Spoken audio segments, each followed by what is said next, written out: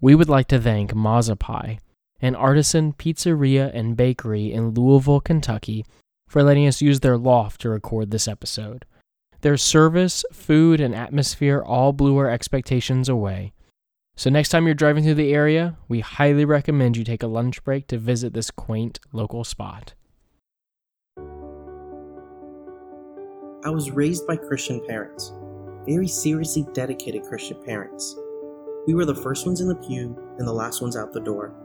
For our family, church made up the majority of our social life. When my twin brother and I turned 17 years old, something very interesting happened. I, very publicly, decided that I truly and for myself believed that Jesus Christ was actually God and that he wanted to save me from my sin. My brother, on the other hand, he went in the opposite direction. He decided that what we were taught were categorical lies implemented by a system of fear and condemnation. For a long time, I was very staunch and adamant about my revitalized faith.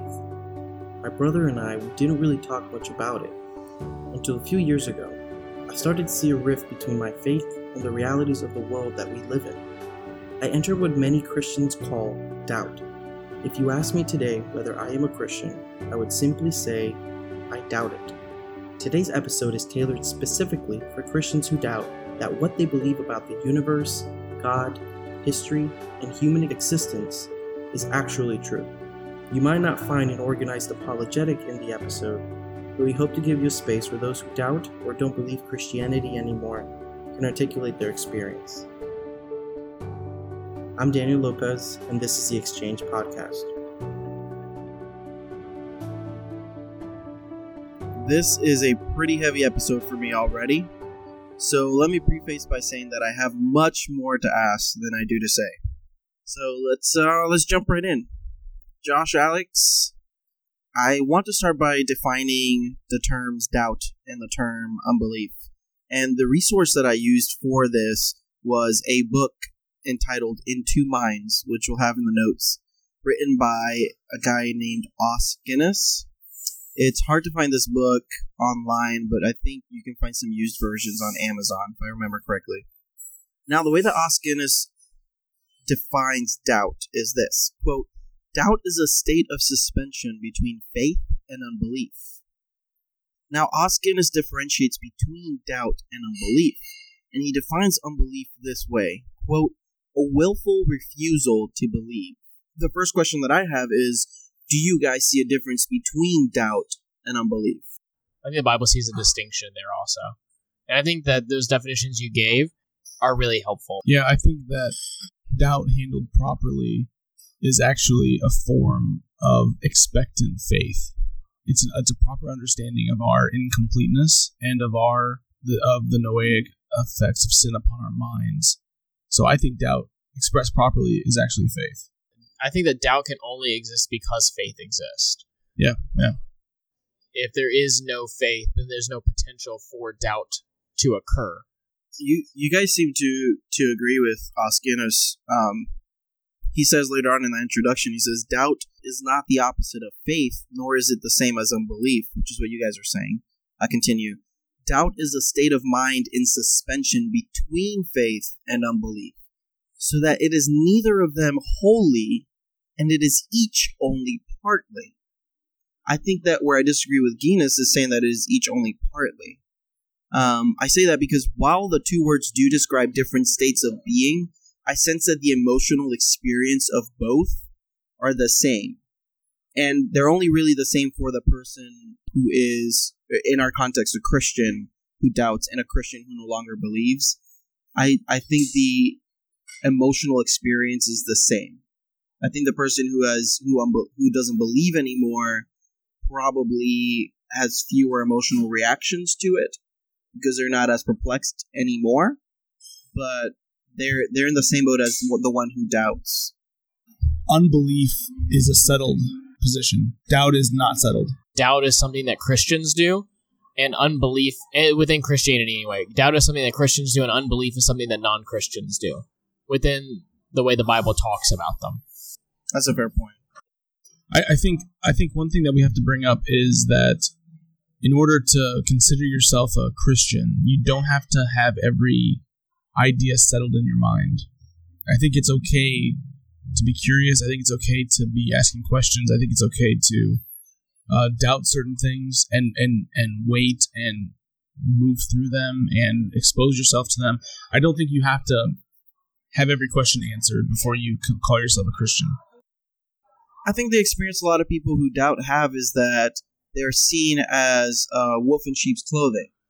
So there's certain questions you just can't ask in church. And if you ask too many questions, people start getting suspicious. And they start treating you as if you're a spy. Which to me is so ironic because you'd think, well, the wolf in sheep's clothing wouldn't be asking the questions. They would wait till last minute and then attack. Yeah, which is why I think that's why you have to differentiate between doubt and unbelief. Okay. So if you read the book of Jude, for instance, there's false teachers who are actively refusing to believe the gospel and are trying to propagate that unbelief in the church. Yeah, right, exactly. And then when you get to the end of the book, Jude says, have mercy on those who doubt. And which is different than how he says to respond to false teachers. So false teachers are the ones who are refusing to believe the gospel. Then there's those who doubt, and you respond to the false teachers by saying, "No, get away! I'm pushing you out of here." Interesting. The ones who doubt, you have mercy on them. You have compassion on them because you're just as susceptible towards doubt as they are. Yeah. Which is why I say that unbelief is something that unbelievers do, or non-Christians do, and doubt something that Christians do.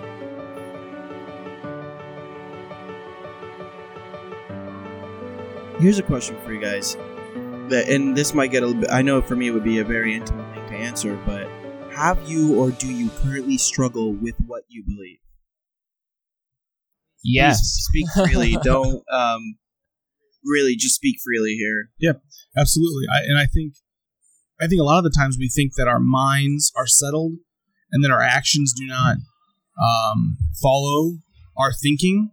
And I think when our actions do not follow our thinking, that is a sign of doubt too, or of unsettledness. So I can believe that God has a plan for every aspect of my life, but when something bad happens to me, I can react in a way as though that proposition was not true. Well, God says that he's good, but is he really?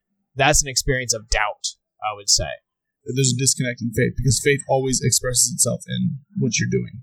Yeah, I've definitely had those types of experiences, but I think for me it's always started out emotionally, and then I'll garnish it with propositional sarcasm. It used to be encapsulated in moments of time throughout my week when this started while I was in college, but now it's really a daily thing for me now. I'm in a consistent state of doubt, and I would even dare say unbelief, because there are days when I don't believe something to be true, and then there are days where it's easy for me to say, "Oh, I do believe that." But I think in saying that on a day-to-day basis, it can change proves that it's not unbelief. Because unbelief in my opinion, unbelief is a settled proposition. But isn't believing something also a settled proposition then? Like, there's this weird in between where I'm like... And that's doubt. Okay, that's fair. Now, I think that I would resonate with what Daniel's saying totally. I remember when I was in college experiencing significant doubts and battles of doubts. I even had a class on apologetics, and I put in my review of the class, my college class on apologetics, I put in the review of the class that I believed in God less after the class than when I entered the class. And Josh is the type of student that if you're a teacher, you fear his review. No, I hope not. I hope that that's not true. I got to a point where I only feel comfortable saying that I believe in my faith emotionally, but not categorically. And then other times I say, well, I believe in my faith categorically, but not emotionally. I feel like those are the two different types of days that I have. I think in my experience, after college was over, even like the first year of me in seminary and marriage, I was experiencing a lot of doubts to where, like, I would tell my wife, like, yeah, I don't know if I believe what we're talking about in church until we get to like the fifth or sixth song. And then like, okay, now it's kind of worked in my heart, and yeah, I'm pretty sure that I do believe this, but to where intellectually I couldn't wrap my mind around certain propositional things. And yeah, I think that that's something that for probably 3 years I went through significantly. I don't experience it as much anymore. Every once in a while I do, but I think I know how to combat it better today than I did then. And I think scripturally speaking, asking the question, do I believe this? And then being courageous enough to wrestle with the true answer to that question is one of the healthiest things that a Christian can do for his faith. That's laid out in the New Testament. And I had the strangest feeling. Your world's not all it seemed. So tired of misconceiving what else this could have been. I don't even know if I believe. I don't even know if I believe. I don't even know if I believe everything you're trying to say to me. Wrestling and asking questions and engaging with these topics is what it means to exercise faith in real life. And I think false assurity is not a sign of faith, it's a sign of pride.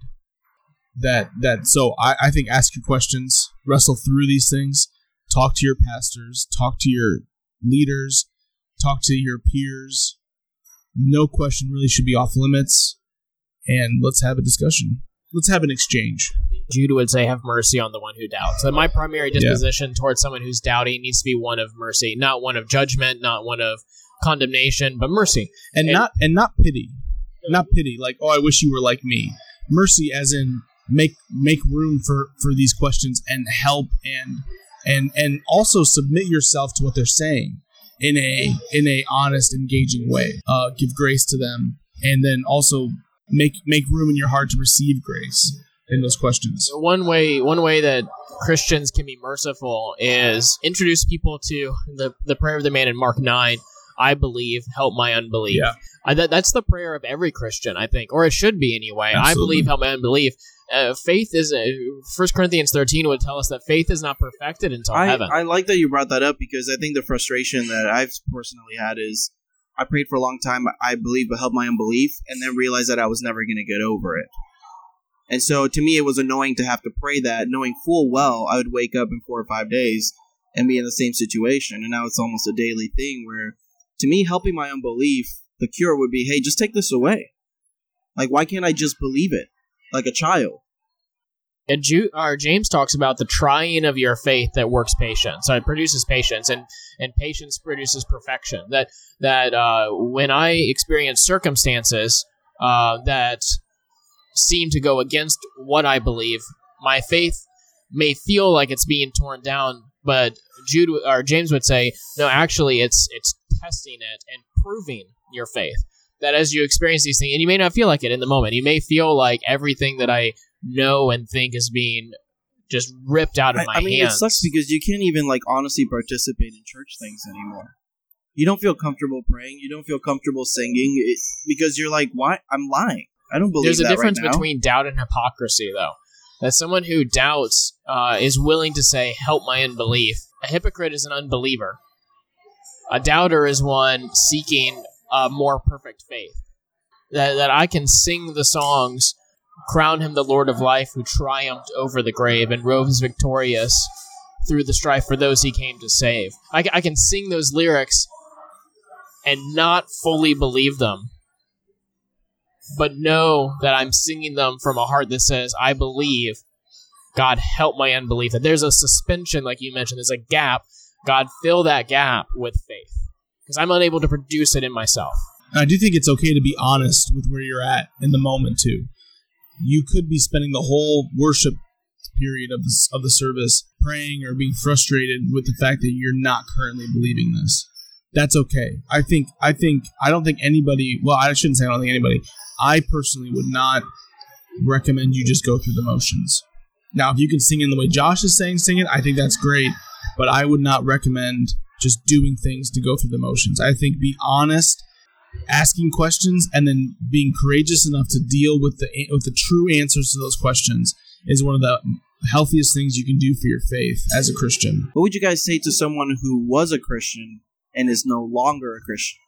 I.e., they can very clearly articulate to you Christian doctrine and theology, whatever, fill in the blank. They can also very clearly articulate to you, I don't believe that. I'm not a Christian. An unbeneficial thing to do would be to assume that they don't understand it. So you come in there like, hey, you may have heard this explained before, but you haven't heard me explain it. Interesting. So here it goes. I'm going to explain it, and you're going to finally see the light. At that point, those people need something more than intellectual understanding. They need love. They need friendship. They need prayer. But now it sounds like you're pitying. I'm not saying pitiful. I'm saying be their friend. I'm saying hang out with them. I'm saying have dinner with them. I'm saying do life with them. Talk with them, hear their ideas, converse with them, be honest with them. Don't look at them as a project. I'm saying look at them as a friend, as someone you love. Hebrews 6 is one of the strongest texts in the Bible about apostasy. That it actually says that it is impossible to restore again unto salvation those who once tasted of the heavenly gifts, but have since fallen away. But then you have countless stories of people who left the faith and then came back. That text serves as a warning of something that can truly happen. And for all those who are truly Christians, when they read that, their response to that is to run as far as they can from unbelief, or at least to respond in a way that says, I don't want that to happen to me. I had a friend who described reading that text and wrestling because he wanted to embrace a certain lifestyle, but he reads that text and he says, if I do that, this will be true of me, and I cannot let that happen. I have to cling to my faith. No matter how weak it seems, I have to cling to that because I know that this is true, which is a form of faith. I would say that he's still experiencing doubt, not unbelief in that moment. So what would you say to someone who says, I used to be a Christian, I'm no longer a Christian? I'd listen. What's that? I'd listen. I do a lot of listening, and I would preach the gospel to them. The same as I would do to someone who doubts or someone who's already a Christian. I think the gospel is the answer to any want of faith that we experience, because the gospel is actually the power of God unto salvation. And the word of God itself evokes faith, according to Hebrews 10. That faith comes by hearing, and hearing by the word of God. That it's a means of cultivating faith is the Bible itself. There's another layer to this that we slightly touched on, but there's a lot of emotional reasons for why people don't believe, and I know that I've struggled with that. There's a categorical way to understand the way that salvation from sin works and how God interacts with people on that. It's called Calvinism. And Calvinism is basically saying, from the narrative of Scripture, that God chooses people throughout the story, and that God saves the people who He chooses. And I know for me personally, I've had a very personal experience where I've struggled, and I've said, wow, that makes sense with the story of the Bible. That's been happening since Genesis. I mean, start with Adam, then Abel, then Abraham. God's always choosing people and then letting other people turn to their own devices. And so I've said, I've actually said this to someone who they were probably the first person who asked the emotional questions instead of the propositional questions. So when I told them about my doubting, instead of saying, well, the Bible says this about that, they said, okay, so why do you feel that way? When did you start feeling that way? What was going on at that time? And there was that. I've never had someone walk with me through that emotionally. This was probably a couple months ago now. And I remember telling them that there was someone I loved so much, a lot. And I remember saying, I'd rather go to hell with that person forever than go to heaven without them. And that's the first time I've ever said that. And I didn't know that was at the root or underlining that was the motivating driving factor. It wasn't propositional. It wasn't doctrinal. Those were almost like the things I was grabbing at to explain that emotionally, if this is true, I would rather suffer the judgment of God if He's not going to save someone that I love. So, like, that, to me, at least personally, now I'm starting to try to walk through that. And it's trying to develop the emotional language to talk about that and to interact with other people on that. And I've realized that a lot of people have that experience, whether it's doubt or whether they don't believe anymore, that it's emotional. And it's not just that instance. Some people say, well, God took this away from me. Well, God let this bad thing happen in my life.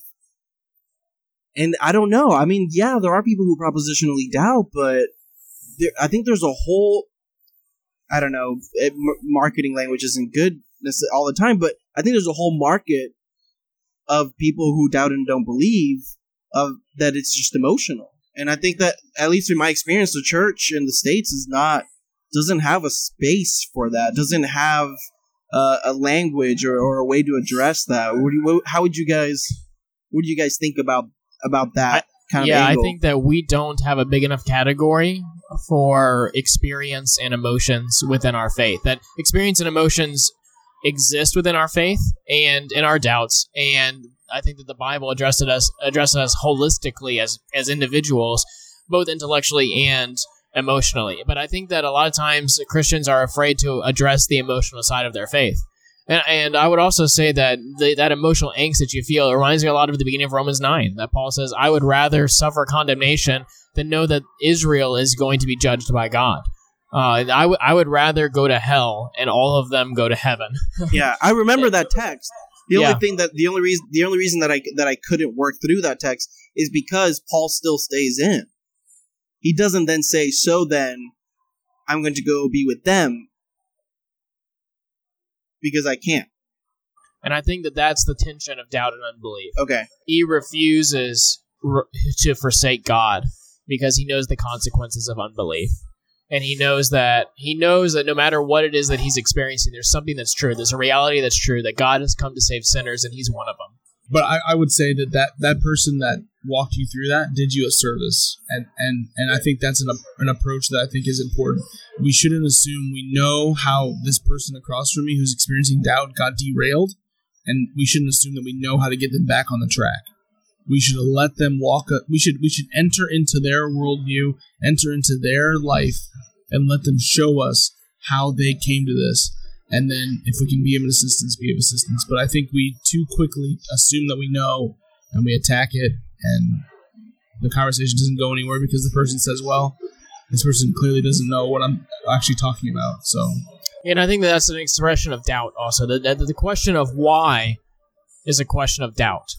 If I'm still asking why God, why would you do this? That's still operating within the idea that God exists, that he is who he's revealed himself to be. What I'm saying is, given who you've revealed yourself to be, why? And I think that's the question that Job asks, and he's rebuked for finding fault with God. And the book of Job is a story about a man who suffers deeper than anyone but Jesus Christ ever has suffered, as far as we know. And he asks the question, why? He experiences doubt in his suffering. And God's response to that is complex. And we don't necessarily have time to get into. But, basically God's response to that is, if you knew what I knew, then you would not be asking that question. The existence of the question why and the existence of doubt indicate that there's a wrestling within a Christian faith that's happening. Once you stop asking the question, why God, now all of a sudden you've entered into a state of unbelief, I think, where you're choosing to not wrestle within the ring of Christianity anymore. I've now left the ring, and I've stopped fighting.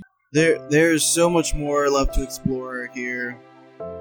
I don't think that we represented everyone who doubts or how they doubt. Obviously, that may just be impossible with all the different types of people and their background and their cultures. If you're really struggling with that, I want you to know that I don't think that any one of us would take a crusade approach and be angry or try to convert you. I don't think that that's the motivation of... That may be the experience you may have had in your church or in your family, but I want you to know that there are people out there who are willing to have a conversation as a conversation and not as a remedy or a therapy. I don't want you to feel lonely in your doubt. Talk to people around you. Don't be afraid of that. People don't like to talk about that because they feel alone, like, well, I'm the only one who thinks this. And often when you have conversations with other people, you realize, oh, actually a lot of other people doubt or don't believe things. Doubt loves to grow in isolation. Faith grows in community. That is, as we walk in the light, we experience rejuvenated faith. And that's a good thing. Seek out people who show mercy. But that's an important thing because that's the primary thing that you need.